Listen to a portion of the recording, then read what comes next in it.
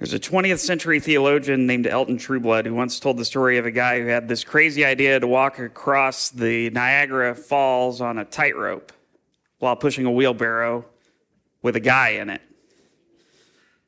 That seems fun.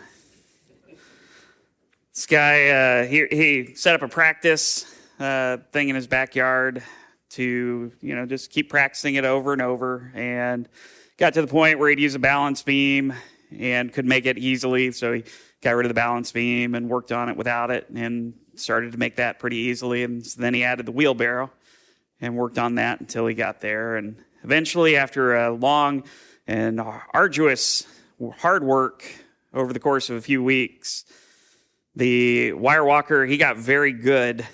And at last, the day had approached, had come for him to actually do this stunt. And there were neighbors, there were people from the press that had come to watch this guy. I don't know if they are excited to watch him win or fail. I don't know, but it seems exciting any which way you go. But they had come there, and so he's looking out across and kind of nervously looking across, and he's got a friend next to him, and he says, "Joe, do you believe that I can do this?" And his friend's like, "Absolutely, I believe that you can." He looked out over the falls one more time and says, "Joe, do you really believe?" He says, "I really believe you can." He says, "Fine, you're my man, get in the wheelbarrow." Now, would you have enough faith in somebody to jump in a wheelbarrow on a tightrope as they push you across Niagara Falls? Whole lot easier to say that you believe something when you're standing on the ground rather than jumping in and putting your life into somebody else's hands to go across. This week, we're beginning a new sermon series that's all about faith. Really, I mean, that's what we called it. It's all about faith, really. Faith is vitally important to the Christian life. We're going to spend the next 2 months looking very closely at this subject. Did you know that we exercise faith every day? I mean, you did this morning when you drove here and you were exercising faith in those other people as they were passing you on the road, that they weren't going to cross the lines or stop at the stop signs and everything. Or right now, you are exercising faith that those chairs are solid and are going to hold you up. You probably didn't even think about that when you sat down in these nice comfy chairs this morning. You probably didn't even think about, I wonder if this is going to hold me up today. I mean, I did, but then I knew that I was going to ask this question, so I'm kind of cheating. I mean, I've seen it happen where somebody's faith was tested because the chair that they were sitting in broke. We held a wedding here a number of years ago, outdoor wedding. We used when we had our tent out between this building and the children's ministry building.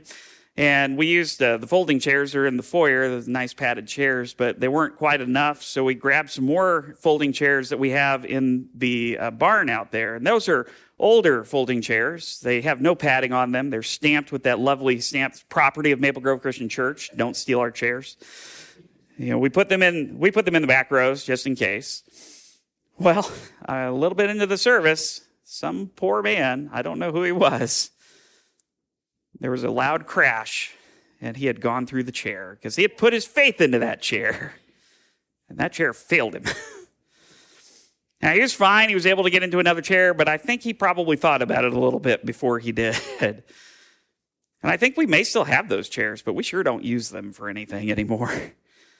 Today, as we introduce this series, we're going to be looking at what biblical faith looks like. And so in order to do this, we need to go to what I think is probably the best passage on faith in the Bible, and that's in Hebrews chapters 10 and 11. And while we're not sure who the author of Hebrews is, we do have a pretty good idea that they were writing in order to provide teaching to Jewish Christians. And if you read this letter, it sounds very much like a sermon. And so there are a lot of people who believe, and I'm kind of one of them because I've read this letter out loud and I just get to my preaching voice when that happens. And it just sounds like a sermon that was being circulated and written down and circulated to different Jewish Christian communities. Regardless, the letter provides us with a great definition, some wonderful examples, and an answer to the question why in relation to faith.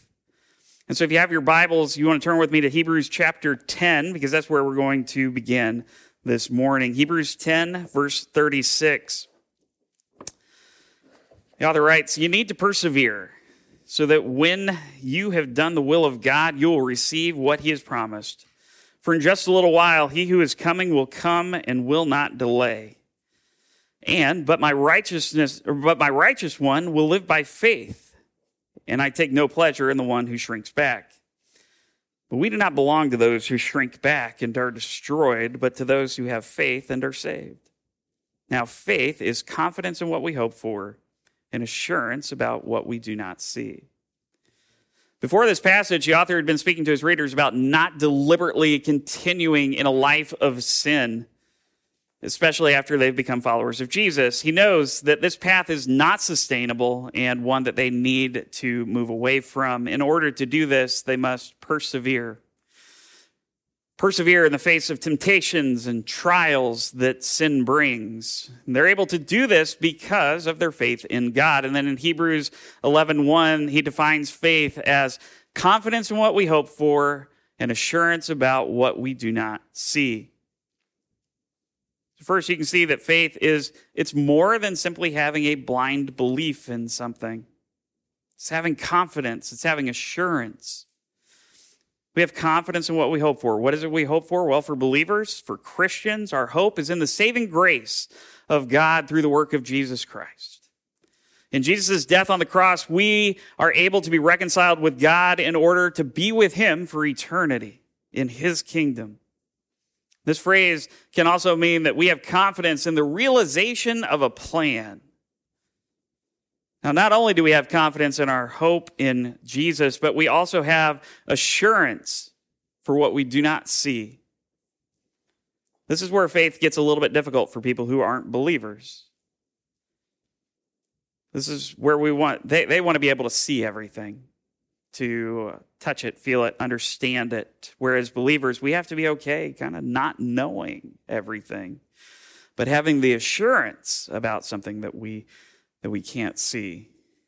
Our God is an invisible God. He's like the wind. You can see the effects of the wind, but you really don't see wind itself, and the same is true of God. You can see the effects of God through his work, his creation, but you don't see God himself physically. But we have assurance in what we don't see. This assurance comes through some other means. To highlight a couple of those, for one, human beings, we seem to have this innate sense that something is not right about this world. For Christians, it's what we call sin and humans having a sinful nature. We know that the world isn't the way that it could be. It's not the way that it should be. And so we know that there's something better, and we're seeking to improve it. I mean, even non-believers believe that. They think that they're here for a reason still, or that there's a better way of doing things. Now, another way we come to this assurance is through Scripture. The Bible is God's direct revelation to us, and it's been amazingly preserved for thousands of years. I mean, it really is amazing the difference between the oldest and the most recent manuscripts that we've discovered over time. Like, the differences between those is minuscule. If you look at the New Testament, we have over 23,000 known copies of manuscripts, ancient manuscripts. The earliest dates to around AD 130, which puts it about 80 years after the earliest books and letters of the New Testament would have been written. That's really close when you're talking about ancient documents. The next closest to that is Homer's Iliad, and the earliest manuscript copies we have of that are about 400 years after it was written. Caesar's Gallic Wars, which I think is the next closest after the Iliad, is 900 years after it was written. And there are far fewer copies of these. The Iliad has about 1,700. The Gallic Wars about 250. The New Testament has 23,000 plus. The closer we get to when they were written, the more copies we have, the more certain that we can be that the New Testament has been transmitted to us, that the one that we have, the one that we're reading, is the same as what was originally written 2,000 years ago. The Old Testament is remarkable too, and it's remarkable in the differences between the oldest copies of manuscripts that we have and the newest. The oldest are from the Dead Sea Scrolls. You may have heard of those. the newest, or what's called the Masoretic text, there's about 1,000-year difference in between these two scrolls, between these copies of manuscripts. And there is, if you think about that, 1,000 years, hand copied over that time, you would think that there would be probably quite a few differences in there. There's 5% is different in all of that. And none of it affects the actual teaching, the what it talks about. It's little things. 1,000 years and only a 5% difference. That's pretty amazing, I think. That's a couple of ways that we look at the reliability of what's been printed in our scriptures, and it helps us to have that information. It helps us to be more confident in what we have. And the other thing is, you just read Scripture. I mean, the Bible is one story, a very cohesive story told over the course of thousands of years, written over the course of thousands of years. And it really is a unified, cohesive story throughout. The story of God's relationship with his creation, his people, the split between the two, and it all points to the redemptive work of Jesus Christ on the cross. And that's only a small snippet of why we can trust in things that we can't see. It's not a blind belief, but there is confidence in the hope that we have. We have assurance in what we don't see. That's what the Hebrews writer describes as faith. He gives us, he then moves on to give us some examples of this. Basically going through a history of the most faithful people in the Old Testament. And again, I want to start in verse 1 of chapter 11, where he says, "Now faith is confidence in what we hope for and assurance about what we do not see. This is what the ancients were commended for. By faith, we understand that the universe was formed at God's command, so that what is seen was not made out of what was visible. By faith, Abel brought God a better offering than Cain did. By faith, he was commended as righteous when God spoke well of his offerings. And by faith, Abel still speaks, even though he's dead. By faith, Enoch was taken from this life so that he did not experience death. He could not be found because God had taken him away. For before he was taken, he was commended as one who pleased God. And without faith, it's impossible to please God, because anyone who comes to him must believe that he exists and that he rewards those who earnestly seek him. By faith, Noah, when warned about things not yet seen, in holy fear built an ark to save his family. By faith, he condemned the world and became heir of the righteousness that is in keeping with faith." The author starts by giving us examples of Old Testament heroes from Genesis 1 through 11. But he doesn't just start there. He actually starts in chapter 1, and that's the faith that we know that God created the universe by creating something out of nothing. And then we look at the faith of Abel, Adam and Eve's son, who was killed. But before he was killed, he brought God a pleasing offering, the best of his livestock. Then the author mentions a guy named Enoch, which is fascinating because Enoch is found in a genealogy in Genesis chapter 5. And there's no story around Enoch like there is for Abel or Noah. It's just part of this genealogy. And I know some of us may have even overlooked Enoch before, because you get to a genealogy in Scripture and you're just like, okay, I don't need to read all of this. It's just a whole bunch of people of he begat who begat who begat who, right? So you just kind of look over it. But Enoch is really he stands out for a couple of reasons. One, it says that he lived 365 years, which, really isn't that long in that genealogy, because it's actually the shortest amount. Everybody else lived a lot longer time. But it says that he lived 365 years, he walked faithfully with God, and then he was no more because God took him away. And like the writers of Hebrews said, Enoch did not experience death because God had taken him away. And as far as I can think of, he's one of two people in the entire Scriptures, really in all of history, who have not experienced death. The only other one I can think of off the top of my head is Elijah, because he was taken off in a chariot of fire, which seems like a really cool way to go home to God. But I can't think of anybody else. Everyone in history has experienced death, even Jesus.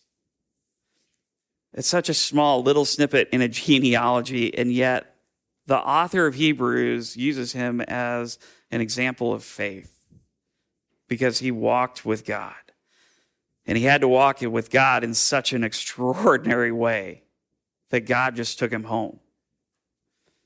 The last person in this example is Noah, and the faith that he had when God told him to build an ark, he did. You would need a lot of faith to build that boat. I mean, especially after knowing the dimensions. You know, God tells you the dimensions, you're like, wait, are you sure? Are you... Like, if you've ever had the chance to go to the Ark Encounter in Kentucky, you see, like, they built that thing to scale per the dimensions that are found in Scripture, and that boat is massive.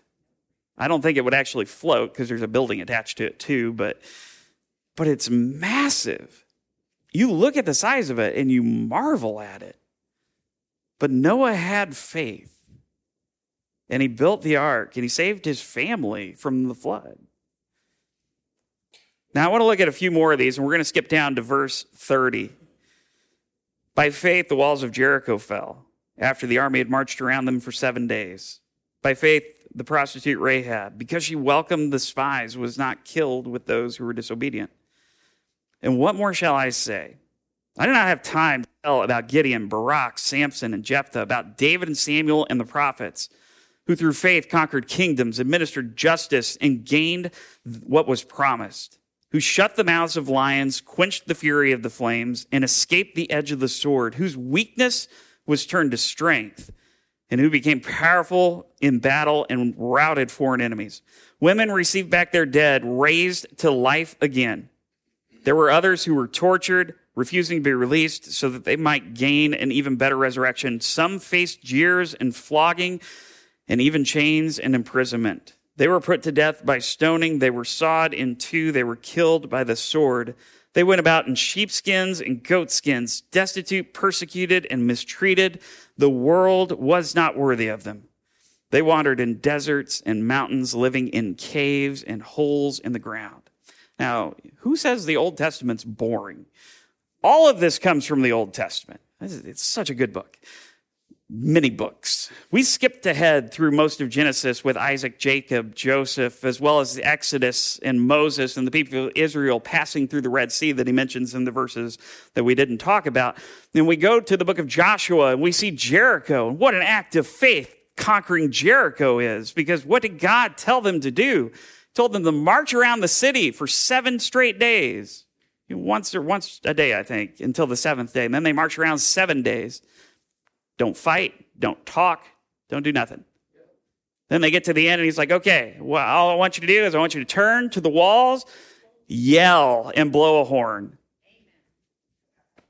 And what happened? The walls came tumbling down. And then he mentions Rahab and her faith. And again, that's an amazing thing because she's a woman, and that would not have been something people would have used for proof in the first century.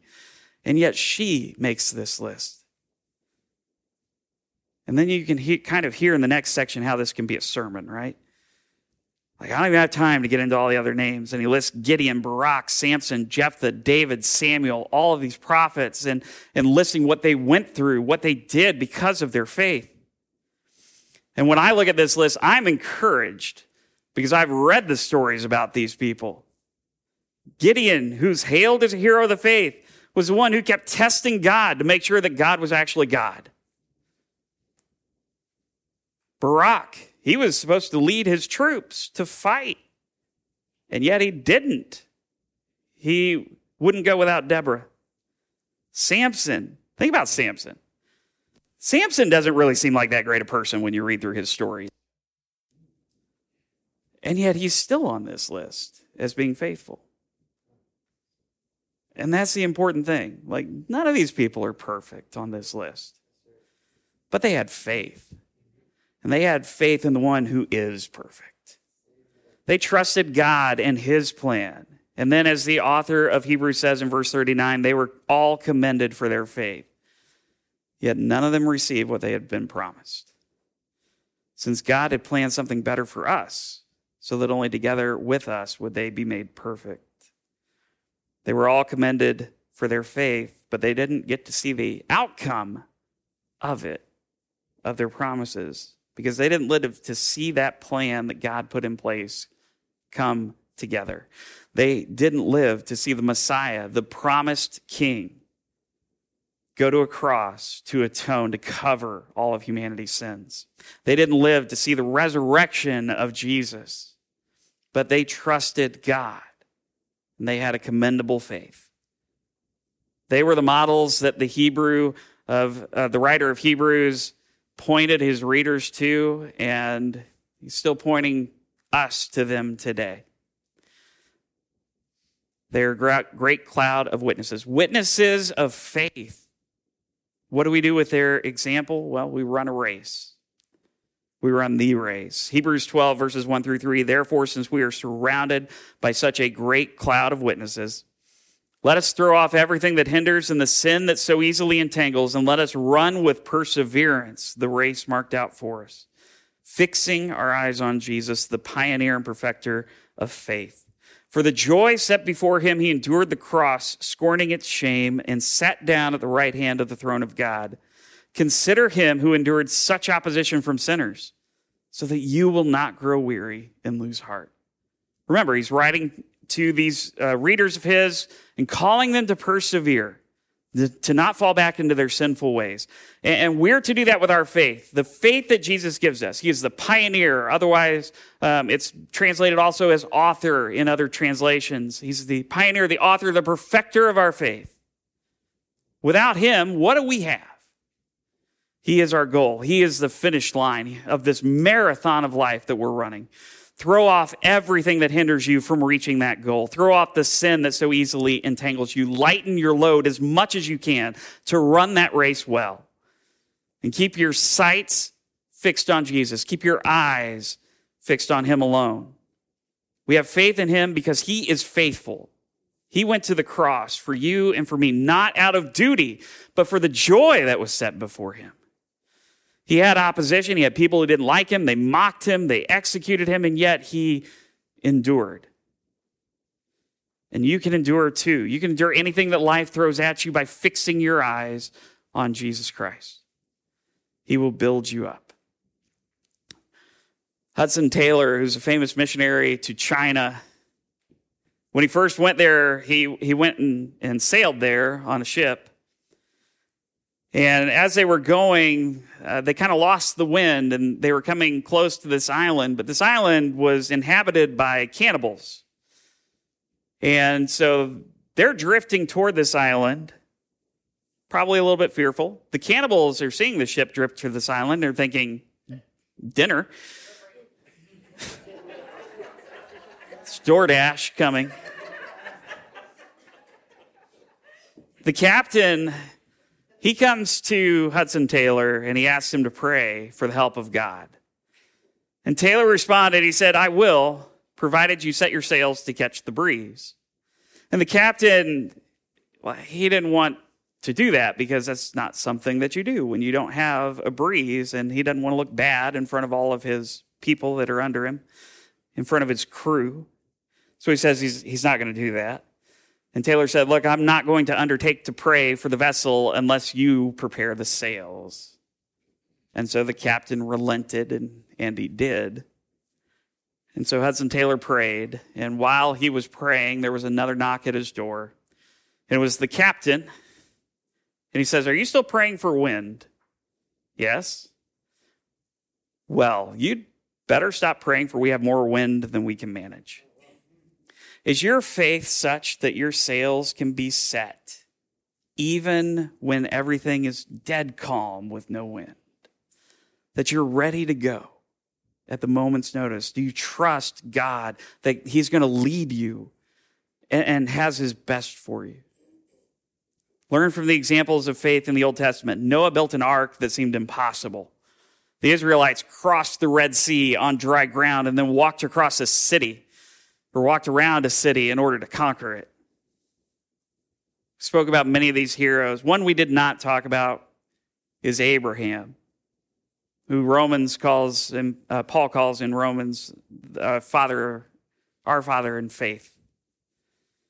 Now, I didn't mention him because this is what we're going to focus on for the next 2 months. We're going to be in the book of Genesis. We're going to be from like chapters 12 through 26, I think, for the next 8 weeks or so. We're going to focus on Abraham's story of faith and stories surrounding him for that time. And we're going to see highs. We're also going to see some lows in his faith. But we're going to see why Hebrews' longest section in this Heroes of the Faith is dedicated to Abraham. And again, I hope your sails are set. I hope you're ready to catch the wind of God. And I hope you have your eyes fixed on Jesus, the author and perfecter of our faith. Would you pray with me as we close out? Heavenly Father, Lord, if there's one thing that we can always use more of, it is faith. We have faith because of what you've done for us in Jesus, that he loved us so much that he went to a cross to die for us. No greater love than that. We have faith in you, Lord. We see the examples of all of these people in history, and we see their amazing faith that they had. And it truly is amazing, some of the things that they were asked to do. Lord, help us to be like them. Help us to lean in. And like Jesse and Holly said earlier, just to say yes to you. Have our sails set. Even when things don't seem ready to go, let's always be ready. Ready to catch your wind, Lord. Father, we thank you for this time that we're able to come together. We thank you for this time that we can worship you through song and prayer and your word. We love you. We thank you for Jesus and what he did for us on the cross. And we ask all of these things in his name. Amen.